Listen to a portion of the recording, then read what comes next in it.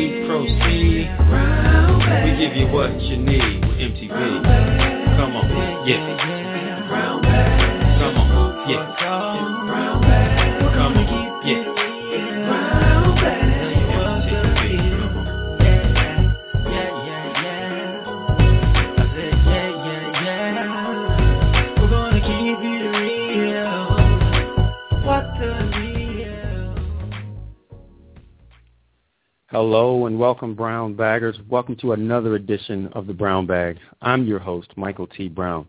Hey, follow us on Twitter at MTBrown98 or connect with us on Facebook.com/TheBrownBag1. You can catch our broadcast on demand after taping or get a free download on iTunes. Have you missed any of our previous broadcasts?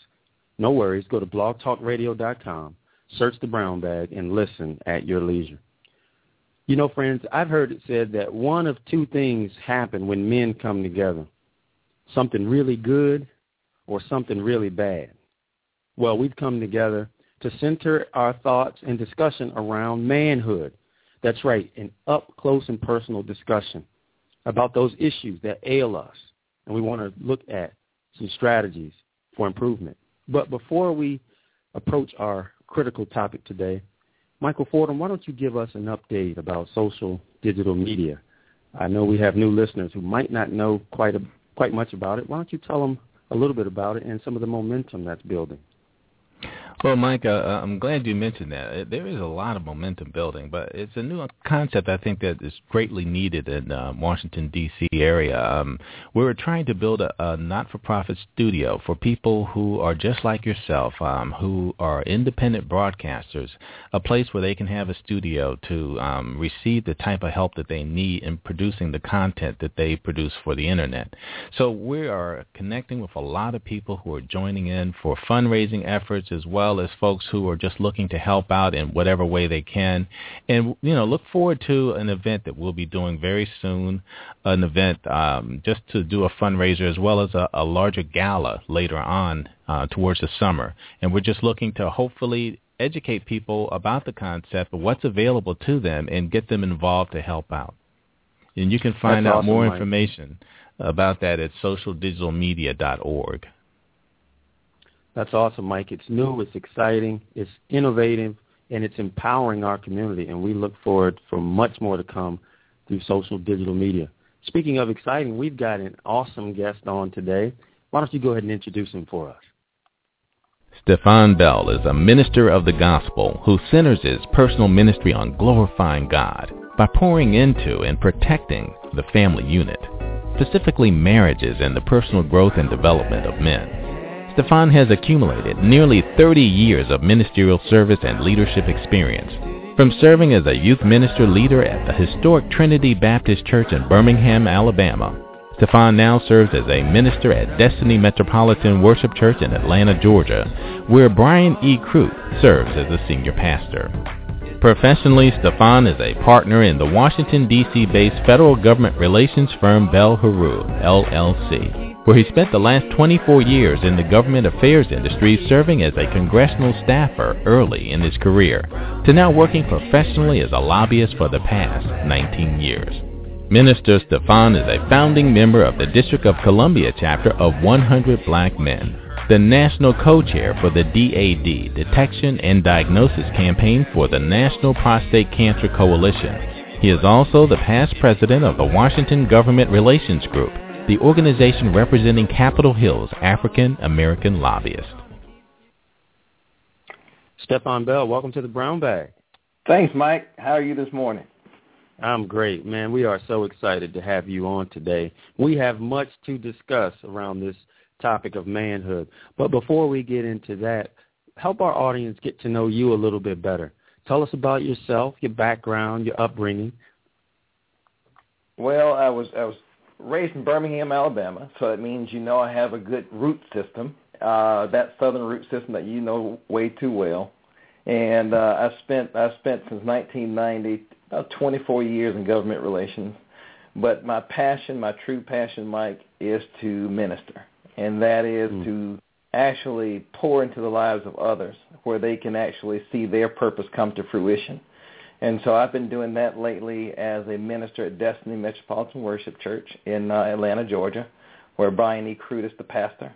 And I am the leader for the men's ministry. But, of course, my wife and I also participate as co-leaders in the marriage ministry, and we also what we call marriage coaches. We don't like to say counselors because then it gets serious. Yeah, and I have to, disclose how I met you, and it was involved in men's ministry. I remember joining the church that I belong to now in Arlington, having the opportunity to see how you led and brought men together. And I remember the whole theme was, keeping it real. And it was right at a time where I was looking to be a part of a men's ministry and to grow and to develop, and you were certainly a big part of that. Now, let's talk a little bit about men's ministry and the state of manhood as you see it. Now, I know you've worked in men's ministry leadership for quite a while. From your perspective, how would you assess the state of manhood, and what are some of the most pervasive issues that we face? Well, when I think of manhood, I thought it would be a great idea to share with the audience how, the dictionary defines the word manhood. And I think we can go from there and kind of understand, matched against the definition, how we are faring and how we're grading ourselves as men in the community. And the definition I have here, it says here, composite of qualities such as courage, determination, and vigor, often thought to be appropriate to a man. And when you think about that type of definition, you pull out words like courage and determination and vigor. I think if you look at the community in its entirety, I think men don't have a chance to really study this definition and live it out. And so from my perspective, we've got work to do, but I think it starts with understanding our role in the community, Mike. Yeah, that's good. And one topic that I want to go ahead and broach is fatherlessness. And I was recently reading an article that was in the Washington Times. It's actually was written back in 2012, and it was pointing out how now that 1/3 of American children now live in homes without fathers. Let's go there. What are some things that you're seeing around this issue of the need of fathers and some of the work that you're doing around that? Well, I spend a lot of time, Mike, in the penal system and the prison system as well as local jails here, ministering to men. In fact, on tomorrow, I'll be headed down with a group of men to Borough State Prison here in Georgia, down in Forsyth, Georgia, and we're going to be ministering to men down there. And when you talk about statistics, Mike, it's amazing to note, as I talk to men one-on-one, I feel like it's almost 100% of the time I talk to people in the prison system, they were missing their father. Even in my church alone, we had a discussion in June around Father's Day with our men's ministry. Our church is about 4,000 members, and I think at this meeting we had about 200-plus guys there. And Pastor Crute asked the guys to raise your hand if you grew up in a home without a father. And it was about 70% of the room raised their hand at my church here in Atlanta, Georgia. And so if you look at those numbers, and the guys I talked to in the prison system, statistically, you'll find that 85% of men in prison were raised in fatherless homes. If you look at other statistics, for example, you look at even things like youth suicide, 63% of those kids come from homes without fathers. 90% of homeless or runaway children grew up in homes without fathers. Statistics such as, high school dropout rate, 71% of those who don't complete high school grew up in households without a father.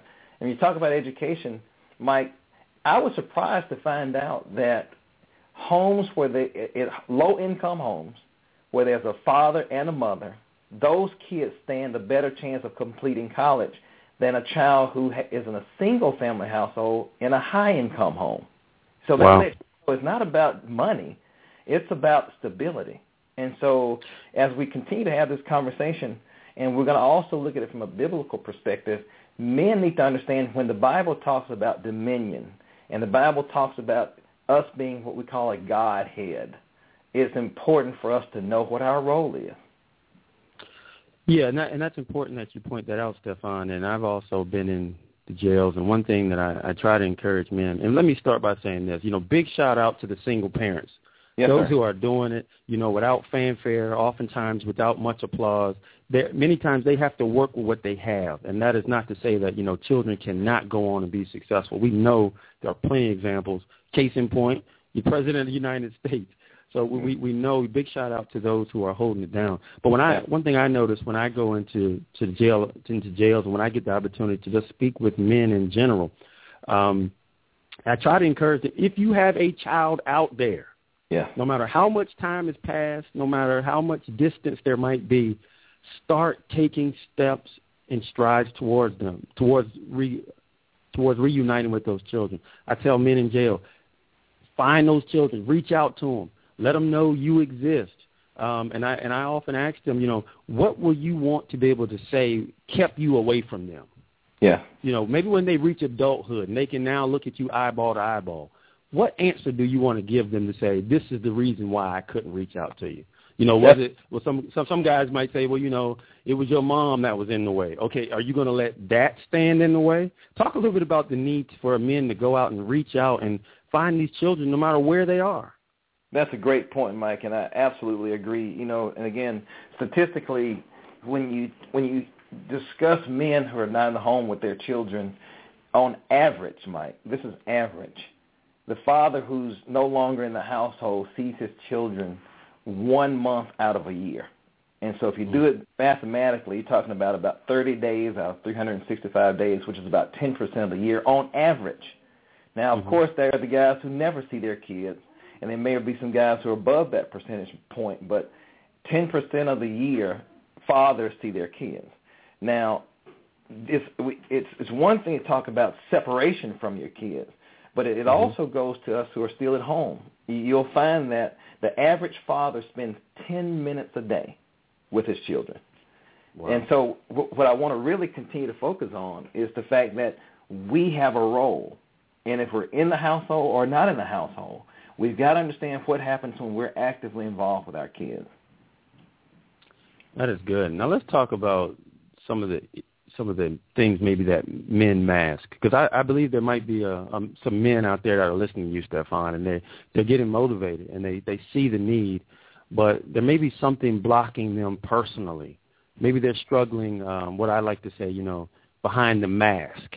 We all oftentimes get up and put our game face on, and rightly so. We all have to put our game face on to be able to deal with things and not just be, walking around just emotional all the time. But what would you say to that man that he hears you? He sees the need. He wants to reconnect. He wants to get right spiritually. He wants to get his finances in order, but he might be suffering in silence. What would you say to that man today?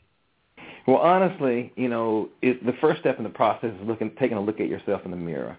And, one thing I would just pose a question to the audience, which I'm not sure how many are listening in, but for me, if someone came to me and said, Minister Stephan, we need you to put together a space rocket that's prepared to go into outer space and orbit the planet Earth for the next, 2 years, we need you to take care of that responsibility and get it done. Personally, I'll be, first of all, in fear because I know I can't do it, and I know I would not be able to be successful without the help of someone teaching me how to do it. So the reason for that example is that when we're talking about all the level of of fatherlessness in the community, we've got to understand that a lot of individuals have never seen an example. They've never seen an example or been taught anything about being a father. So let's go back to the first example. If I am asked to go build a rocket, I have no clue. So what am I going to do? I'm going to avoid that responsibility because I don't know how to do it. Or if I get in there, I'm going to become frustrated trying to create something I've never seen created before. So the first step in the process, Mike, is to look at your own history and look at all right, if I didn't have a father figure, how am I going to break the cycle of fatherlessness in my household? How am I going to create relationships with fathers who have experience to help me through this process? Because you cannot not build a rocket ship, because we do have to shoot for the stars with our kids. And so it is very important for us to understand, especially with fatherlessness, how do I break the cycle to where the legacy that's going to be created by me looks different than the one that was created before me. Does that make sense? That's good. And I get the opportunity to talk to children, and it's amazing to see the resilience and the forgiving nature oftentimes of many children. I've had adult friends of mine that have said, I didn't have maybe the greatest relationship with their dad younger, or he wasn't around much. But now, we reconnected. So, and I think those type of examples are important because it shows the need to start somewhere. And I tell people all the time, if you have a living father, okay, no matter what issues he has, and I understand, oftentimes there's some deep hurt there that needs to be addressed. So I don't overlook that. But at the same time, that need, and let's look at it from a biblical perspective. And I think oftentimes forgiveness is important. I know that's a show all by itself. Talk about forgiveness. But to say, because many men will say, how can I understand an earthly father when I don't understand the relationship between a heavenly father?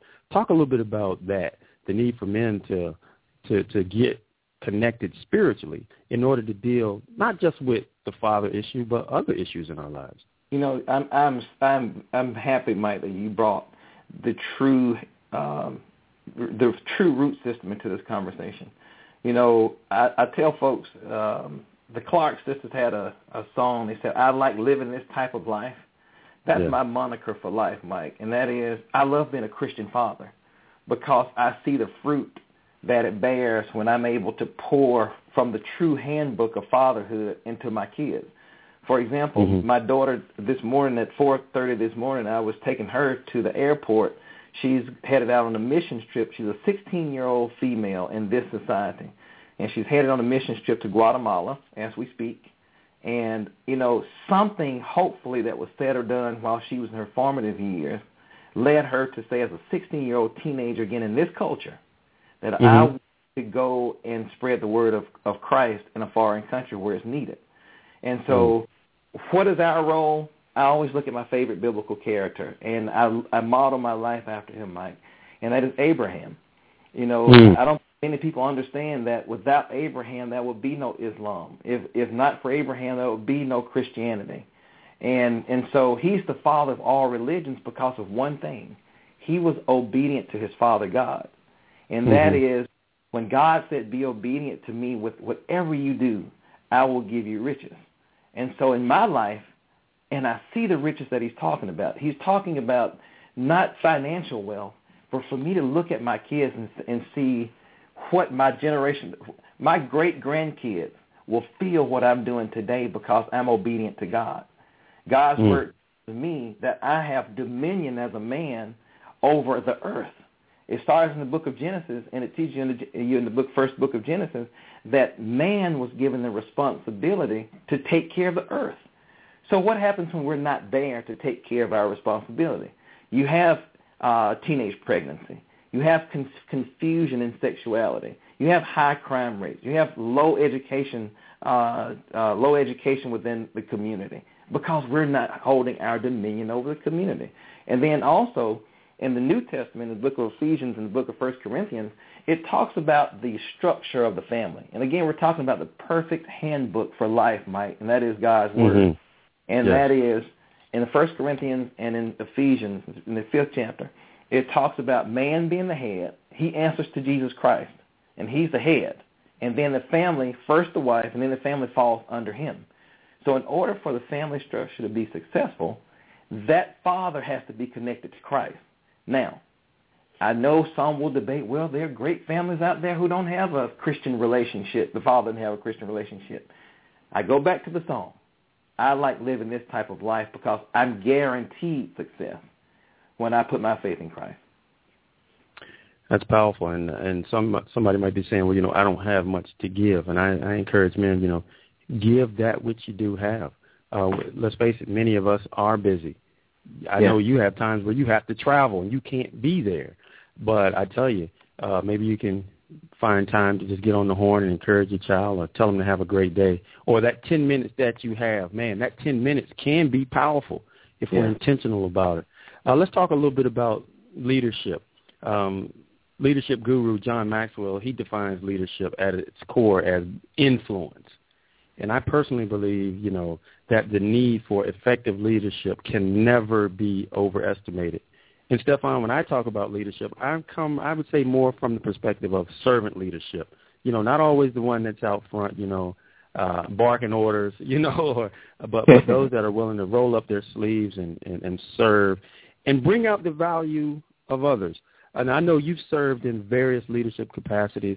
Talk a little bit about some of your leadership principles that guide you, even in some of your professional work. I'll talk about a couple of things, Mike. One is my pastor, Bryan E. Crute at Destiny Metropolitan Worship Church in Atlanta. He continuously teaches his flock about the importance of affecting the seven spheres of influence. And those seven spheres include entertainment, includes the religion, politics, family, and other key areas in our community where we are called upon, not as titled leaders, but as leaders in that sphere, Christian leaders, to make a change. So let me give you an example. I'll talk about that seven spheres first, and then I'll move on to kind of directly answer your question. With the seven spheres, let's just pretend you're working in government. I'll use that as an example because that's where I am. And you go into your office. People in that office should know when you walk in, number one, that's a Christian. Number two, his lifestyle shows it. Number three, you should strive to be an example to people of what Christ would want us to how he would want us to walk on earth today. For example, if there's mess in the office, you're not a part of it. You're part of the cleaning up of the mess. Wow, that's powerful.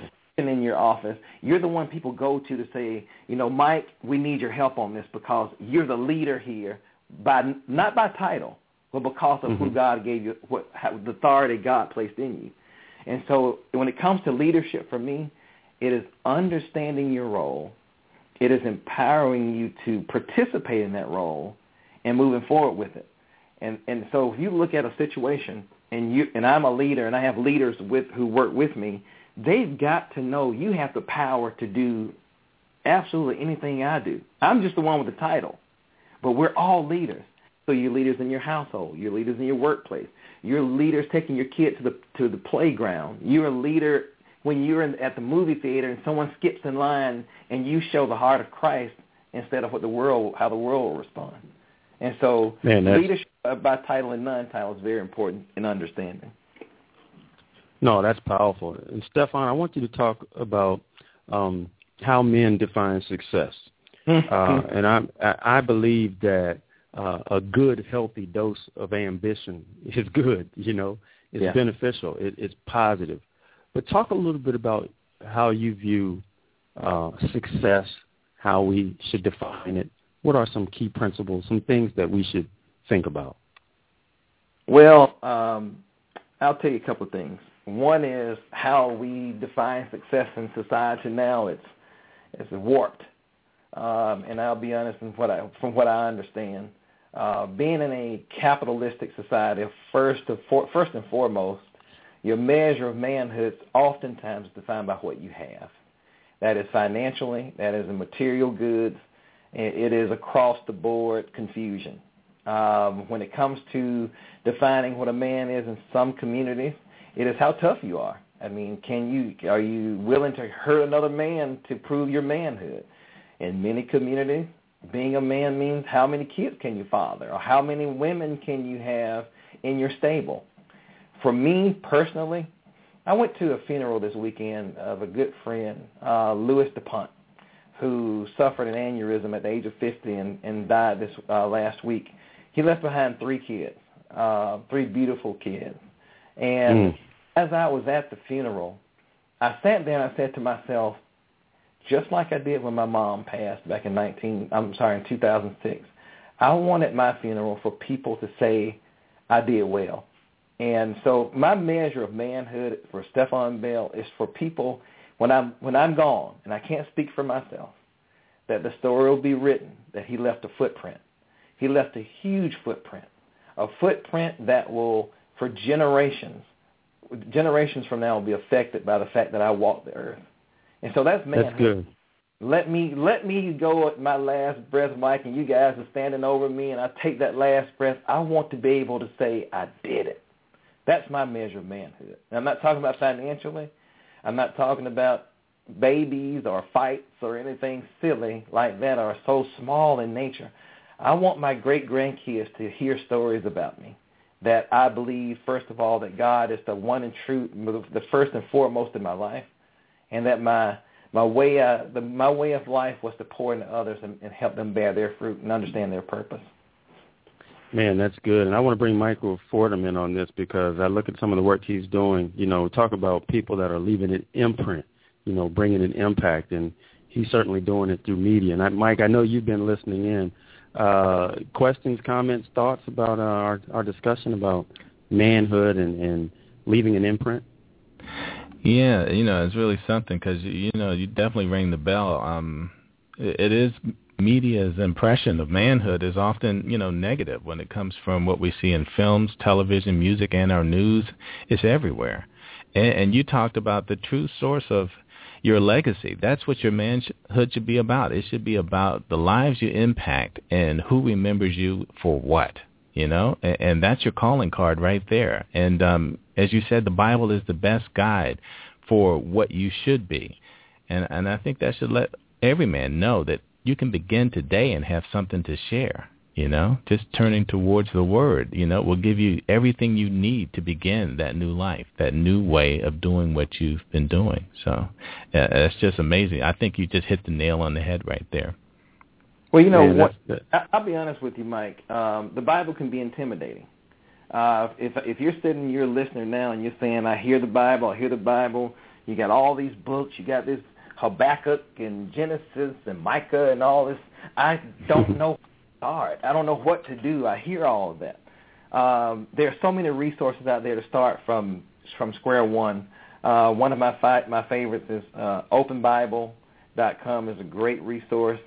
I love it because you can type in, what does the Bible say about being a man, and you can pop up on that list, and you can look at Scripture to get you started. Another one is, of course, Bible Gateway. You go to Bible Gateway and you can reach there. It breaks it down for you. Start simple for you. I would hate for the intimidation to last to the point where you never get a chance to do it. And so, there are resources out there. I would look for those. But when you talk about, living the Scripture, I talked to your pastor, Mike, Leonard Smith, and we had a conversation several years ago when I was in leadership at his church with the men's ministry there at Mount Zion. And he said, who can argue against the good book? And he says, it's good in totality to where you can go in there and find an answer to all problems. And it's going to direct you in a good, and I quote, direction. It's not going to tell you to do anything evil. It's not going to be destructive. It's going to lead you into a place that shows you how to be a father. It's going to teach you in the book of Ephesians in the 5th chapter how to love your wife like Christ loves the church. It's going to teach you in 1 Corinthians as a single guy in the 7th chapter. It's going to teach you why, as a single person, God wants you to be that way so you can devote all your time to sharpening your tools to represent Him. And so if you read that, it teaches you all of that. It's going to teach you about dominion in the book of Genesis. It's going to teach you about Abraham in the book of Genesis. It's going to talk about how to represent God as a true warrior through the life of Joshua and the life of Caleb. And you get all the resources you need in one place, and it's always good. And, Mike, Stephan, it's important that you point that out about, the Bible. Let's talk about it just from a practical standpoint. There are strategies and tools there that can help you, whether it's creating a business, dealing with life in general, personal problems, family issues. So a person might say, that's not even my particular faith, but the principles that are there can help a person from even just a practical standpoint. That's a good point. I always say an atheist can learn how to do things right through the Bible. So absolutely right, because again, like Pastor Smith said, it's the good book. And the old folks used to refer to it as that, and now I get it. Because it teaches you so many ways to do things practically. Everything, again, from raising kids to starting a business to building a home with the foundational structure of a household, meaning bricks and mortar, or that of the nuclear family structure. It teaches you all of that. And so go look at, for example, you look in the book of James, if you want to, in the first chapter, you want to understand if you're going through something and it's really hard. The book of James, when it tells you to be excited in your tribulation, that if your bill's not being met and those kind of things, and you're going through something really tough, it tells you should be excited at that time because the breakthrough comes in the end. So just imagine a person who's a Christian, Mike, who has that type of scripture hidden in his heart, and something in life becomes a challenge, and he lives in faith and says, I know I'm going to get through this, and in the end, I'm going to learn from this what I'm going through. So I'll be better to even for myself as well as to teach others how to get through things, as opposed to the person who goes through without that scripture and has no faith, no type of light at the end of the tunnel, per se, when they're going through a serious situation. I prefer to do through the Bible. No, and that's powerful, and no wonder it's the world's all-time bestseller. Absolutely. When you think about the thing I love about it is that it doesn't spare us the gory details. We see men and women that are flawed. We see people that make horrible mistakes, and God can still find value in them. And I want to allow you to just speak maybe to that person that is out there that maybe have made those mistakes, and they're in that place right now where they say, I hear what you're saying about all this spiritual stuff, but, I'm too far from God. I've messed up too bad. What would you say to that person, and maybe even men in particular who have turned to other ways of self-medicating, whether it's alcoholism, sexual, excursions, whatever it is that oftentimes, and let's face it, that we all may struggle with, or want to turn to. What would you say to that person who might be in that position today? Mike, from my heart, as Minister Stephan was not always Minister Stephan. Minister Stephan had a full opportunity to participate in the way the world does things. And at some point in life, in my particular situation, it was 1990, in a small apartment in Arlington, Virginia, where I had nothing to my name but a cot, that small apartment, and my mom had given me a Bible. And because I had no television, no radio, and back then there was no such thing as a PlayStation or Xbox, I had to go to the one piece of solace I could find right there with me, and that was the Bible my mom gave me. And I started reading the book of Romans, and at that moment, Christ came into my heart. Again, this was 24 years ago when I first moved to D.C. And my lifestyle was worldly. I mean, when I say worldly, I don't use religious terms, but I lived to satisfy my flesh. I wanted to do everything to make me happy. And in that day, in the book of Romans, God showed me that, look, it's not about you. It's actually about me. I need you to live a life that glorifies me. And so what it looked like in reality on that day in January 1999, is a transformation that started that day. It didn't happen like a snap of a finger where Stephan Bell was all of a sudden from a guy who lives to satisfy his flesh to all of a sudden he's all religious. That was not the case. It took a process. But the first step in the process was commitment. I said to myself, I'm done. Mike, I am done with the womanizing. I'm done with the alcohol abuse. I'm done with all that stuff. It's time for me. That was the first half or the first quarter of life.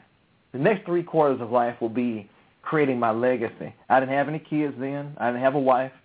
It was preparation for me to do those things. So the first step in the process is understanding I want to commit. That's number 1. Number 2 is erasing your slate. That is what you discussed earlier, forgiving yourself. I've got to forgive myself for all this mess. And then go to God and say, God, erase my slate. I want to start over new with you. I want to draw a line right here. I'm going to build a wall, a 100-foot wall between where I'm going and where I've been. And from that point forward, you start saying, I'm not doing the things that hold me back from creating that legacy. What does that include? If you've been absent from your kids, you commit to moving towards them. You forgive yourself for your absenteeism. You ask for forgiveness for being an absentee father. Then you move forward. You press forward with all you have to pour into your great-great-grandkids what they need to hear from their great-great-grandfather. And so that's the first step in the process is commitment, saying I'm going to do this as a man. And we go back to our definition. We're talking about someone who has vigor and excitement and energy in moving towards that direction. And so you use commitment, you forgive, you move on, and become the new you. But you never go back behind that wall again. That's dead. That's good. What would you say to that person who needs a mentor? Talk about the importance of finding a mentor, and maybe you can even give a shout-out to some people that helped you along the way or that are still helping you. Well, I will do that, and I love having this forum and having an opportunity to thank those who have poured into me. Way too many to name, so many people. But I will say, first of all, to answer your question, in the book of Acts, where the first church is discussed, people always ask me, do you have to go to church to be a Christian? Absolutely not. But in the book of Acts, it teaches us that we should be in a gathering of like-minded individuals. And so that means if you're choosing to cross the wall that we just talked about, that 100-foot wall, and commit to moving forward, you need to be in an environment with people who are trying to do the same things. So what does that mean? You may have to prune some of your existing relationships out, which means some of your old friends who used to do the dirt with you, if they can't go with you, you need to leave them where they are. But then you go into a relationship with like-minded individuals, which means to me, that's why you go to church, to praise God, to learn from the teacher, and to be in an environment with like-minded individuals who can help you through the process. And I'll be honest, until I joined Mount Zion Baptist Church as an adult and had people around me who were like-minded and growing to be their best using the good book, I didn't have a clue. I was doing it my way. And so the many mentors I had, I will start off with Leonard N. Smith, whose powerful words and teachings started me with a hunger to lead in this sphere of influence, meaning in religion. I left Virginia in 2005 to move to Atlanta, and I ran into who I know is an anointed man of God, and that's Bryan E. Crute, who teaches. He's like he's gonna probably get me if he ever listens to this. He's like a Christian drill instructor.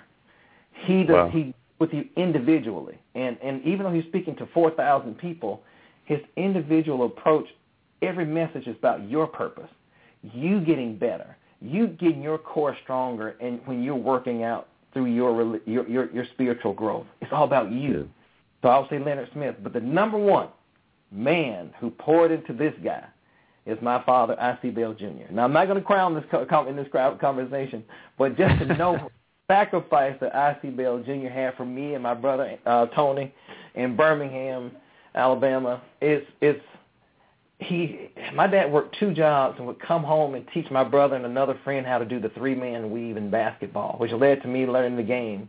My dad would make us wake up early Sunday morning and hold hands on our knees at the bed praying. He gave me the foundation to be Minister Stephan.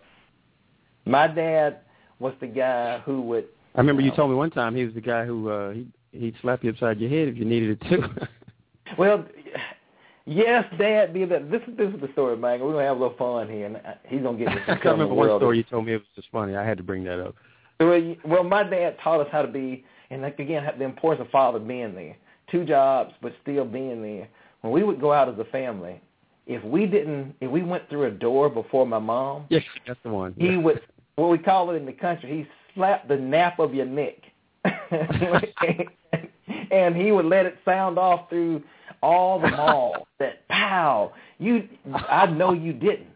And so now, as I go out with my wife and I teach my daughter and my son opens doors for his mom. I don't slap the nape of his neck, but he knows I'll pull him back and tell him to grab that door. And so he does the same thing. Again, we're talking generational legacy. My daughter has been taught as a 16-year-old, if any young man wants to take you out, if he doesn't open the door, you just stand there until he figures it out. And that's how they're being reared through that. Now, my dad was also a disciplinarian.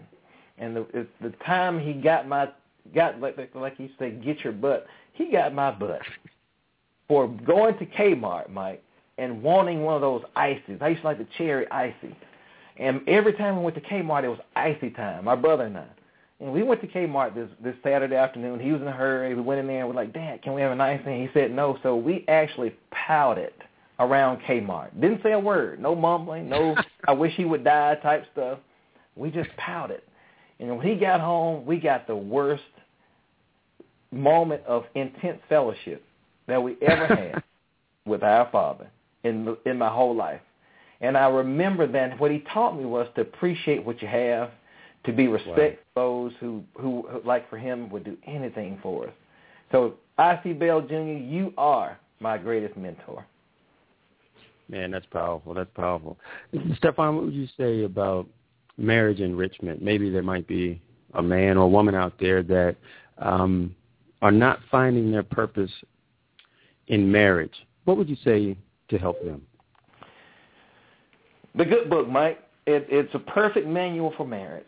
And there's 2 scriptures that stand out to me, and I would ask your listeners to circle them, highlight them, underline them, put them in bold, italicize it, whatever you need to do to look at these 2 scriptures. One is in the book of Malachi, it's in the 2nd chapter. And if you want to look at it closely, you look through the 13th through the 16th verse, and it talks about God's wanting marriage to create a godly legacy. And so when we talk about legacy, we've already discussed it in a family perspective, handing it down to your kids, teaching your kids. But to me, my wife and I have a marriage that creates a legacy outside of our household to where other couples can look at us and say, I want that. I want what they have. Let's talk to them even to figure out how they're doing it. So we're able to pour our marriage and our fruit into other marriages, not just our kids. If everyone around us can glean from what we do in marriage. So that's Malachi. But also in the book of Ephesians, it talks about this is so important, in order for a marriage to be successful, each individual must be submitted to Christ first. And so what does that mean? Everything you do in marriage, you're looking up saying, God, did I do good? Am I pleasing you? Am I doing what I need to do to satisfy you? Are you happy with me as a husband? Are you happy with me as a wife? And so what happens in normal circumstances or worldly circumstances, the husband's asking, how can I please my wife? And the wife is, how can I please my husband? Which creates a state we call happy, or in some cases, a state that's called in love. The thing that's common about in love and being happy is they're temporary, and they're all controlled by someone else. And so if husband is not able to deliver happiness, you fall out of love with him. Or if wife is not able to fulfill all your needs, you fall out of love with her. But if you have a union that says, I am here to please God by doing my 110% best to please this wife or husband of mine, what happens? Everybody's happy. And so that's the way we look at marriage, my wife and I. We've been married for 22 years in June. We've gone through some tough times before, we call it BC marriage, before Christ came into both of us in our marriage. My wife keeps me so happy because she studies Scripture so much about marriage. She studies Scripture about just life in general. Her heart is pure towards God. And so she treats me that way. I don't get the horror stories of a wife who doesn't know how to talk to me. I don't get that. And she doesn't get a husband who comes home who's domineering and looking down on her. Because my job is to look at God and say, all right, if my wife has 5 love languages and her love language is time, God, I want to please you by making sure I spend time with her. Because that makes sense. If my wife knows that I need to be affirmed, my love language, words of affirmation or touch, amen, my wife knows to please God, she has to fulfill those things. So look at my marriage. 22 years, we're marriage coaches, we're really in love, and we actually hold hands in public. And I'm glad you are transparent enough to talk about, some of those scars, because oftentimes, we look at people and we see their stars, but many times people need to identify and recognize to be able to say, hey, I've struggled in this particular area. Things haven't always been, all gravy. And there's a common theme that I hear you talking about, Stephan, today that is standing out to me, and that is the word discipline is jumping out. Sure. And that is, and the reason why I say that is because many of the things that you talked about are very aspirational and inspirational, goal-oriented, things that we should shoot for. But all throughout, I've heard you talk about practical steps of what it takes to get there. And I'm glad you talked about that in marriage, because I'm a firm believer, when you make a vow, that is sacred between you and God. Now, a marriage vow, of course, brings together that other person. But I like the way you talked about, really, you promise God to honor that other person. Yeah. Yeah, and we talk about in marriage the difference between a covenant and a contract. In the flesh, your marriage certificate is a contract, and you can easily break that. But in the spiritual realm, you create a covenant which is unbreakable with God. Now, just because you walk away from your marriage doesn't mean the covenant still doesn't stand. And so you created a covenant or a promise between you and God that says, I will do this. Now, you walk away from your marriage, you still owe God your promise. And that is in the spiritual realm. What we make a mistake of doing here on earth, especially in the Western culture, which is something I'd love to get on in just a second. But in the Western culture, it's all about us. And so when we look at the covenant relationship you have with God as a Christian, you should walk that out. Now, let's just pretend you look at the workplace. That means that in the workplace, when you go to work, how often can you just walk in your office, go to your desk, tell your boss, hey, boss, I'm not going to do anything today. I'm just going to sit here. In fact, in just a minute, I'm going to leave the office and I'm not coming back. And I'll be back whenever I feel like coming back and doing some work. That doesn't work where I come from, Mike. And so when you create the covenant, you say to God, God, I'm going to fulfill my covenant by being a husband or a wife. In this particular case, a husband. Your job is to make sure that you go to work and do what the job description entails. That means I'm going to love her like Christ loves the church. That means I'm going to be forgiving. I'm going to be committed. I'm going to be continuous. I'm going to be consistent. I'm going to be a hugger. I'm going to be whatever she needs full-time, not part-time, to make sure that I fulfill my promise to God. And that's what we're going to do. But here in the Western culture, things are so different. I was talking to a friend of mine who lives in Saudi Arabia yesterday, and we had a great conversation about men in particular in their culture. You're raised from a child to understand your role as a man. In fact, the women in the culture know when they marry a Saudi man, they're getting a man because he's been raised that way. And you look at their culture, the discipline is the word you talked about, and the focus in fulfilling your obligation as a husband It's constant. Now look at their culture. If you were able to research the same statistics we use today, education, high school dropouts, crime rate, and put their statistics against ours, and understand in their culture and in the Jewish culture with bar mitzvahs that when you turn a certain age, 12 years old, you are turned over to your father to raise you to be a man. Mm-hmm. Mom does all the suckling and coddling of a small child and nurturing that she does. But when you hit that 12-year-old age, in most cultures, except in the Western culture, mom steps away and she gives you to your father, who's always in the home. He's not going to leave you. He's not going to have relationships outside of marriage to create fatherless children. He's going to take care of his own. And look at the results. Man, that's powerful. It's results-driven, Mike. And for people who say, well, the Bible this, the Bible that, I have an argument against that. Let's just look at empirical results of what happens when a culture is focused, determined, and committed to protect the family structure. You look at the Asian community, being in Southeast Asia or in Middle Asia or in the Middle East. Look at families. Then look at the Western culture, Europe, United States, Australia. The level of divorce, the level of children out of wedlock, the crime rate, the big one now, the mental illness that's going on in Western culture. And you go to Saudi Arabia where you don't have those types of issues. You don't have the level of confused young kids about their sexuality in these other countries because dad is there to tell a son, you're a man just like me. You're a man just like your father before you, my father before me, and his father before him. You're a man. Daughter, I love you, and I'm going to show you love as a man so that when you leave here, you will crave a man's love because that's the way I'm going to teach you. There's no confusion there.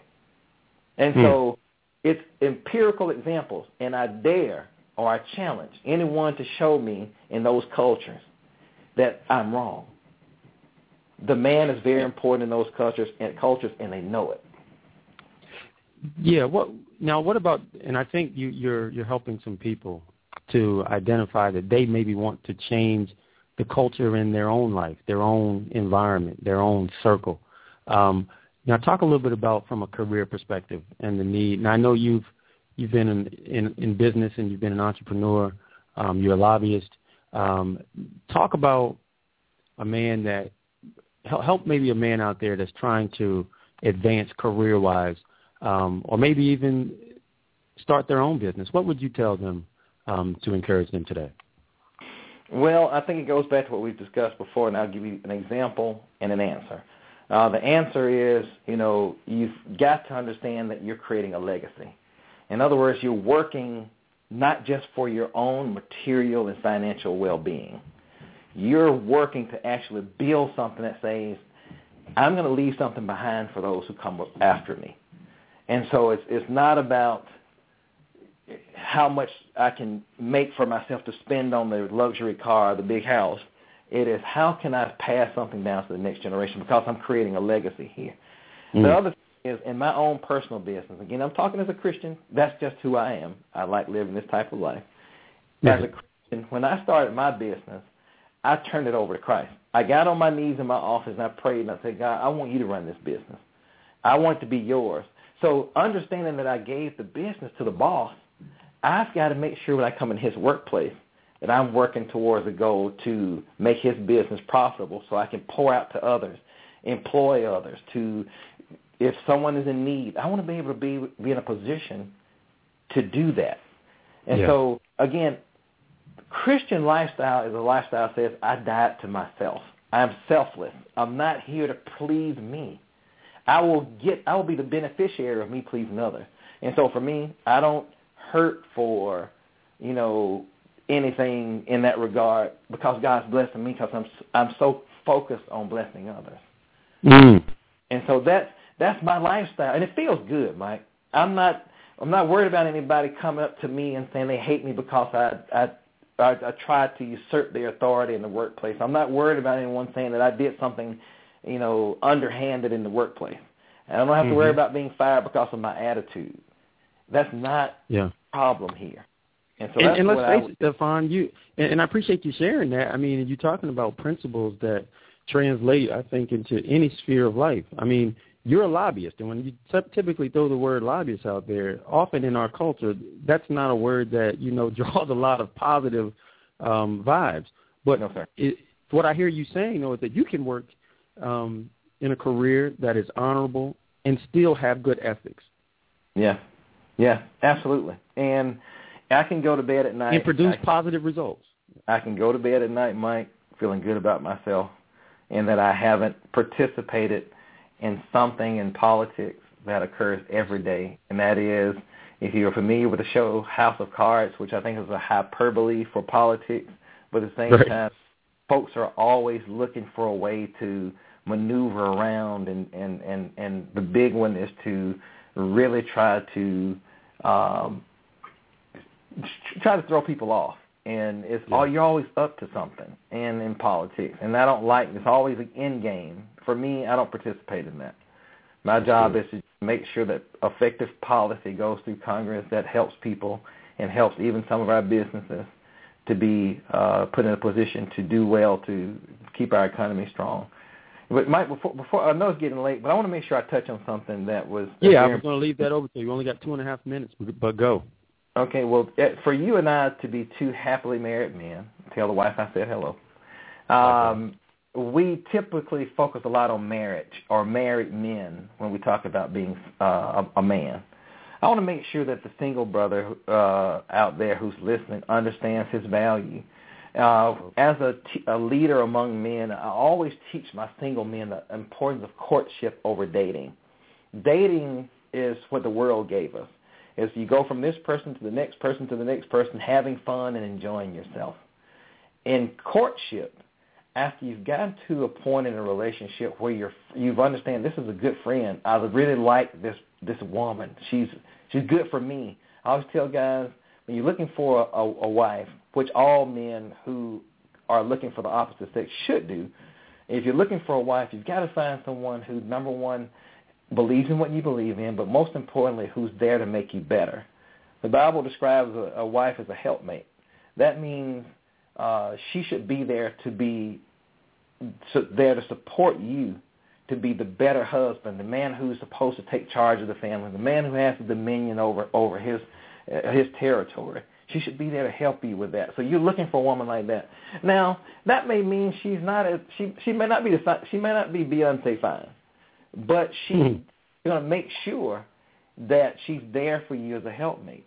The Bible also describes her relationship with you as being submitted to you. In Scripture, that means her job should be to understand you and support you.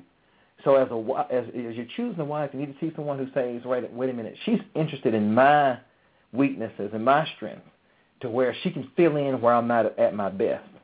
That's the woman you're looking for. But when we do courtship at my church, once the guy sees a desire to start a real relationship, to move towards marriage, it is a conversation that takes place between he and that female. And that is, we've been spending time together, in the church or in group dating in safe environments, and I'm making an announcement to you, I would like to pursue a relationship with you, which means a long-term relationship that's targeting marriage. So what happens if we do it biblically like that, Mike? You won't have baby mamas because your pursuit of her is in purity. You're not going to take a piece of her heart away from her by having intimacy with her before marriage. You're just not going to do it.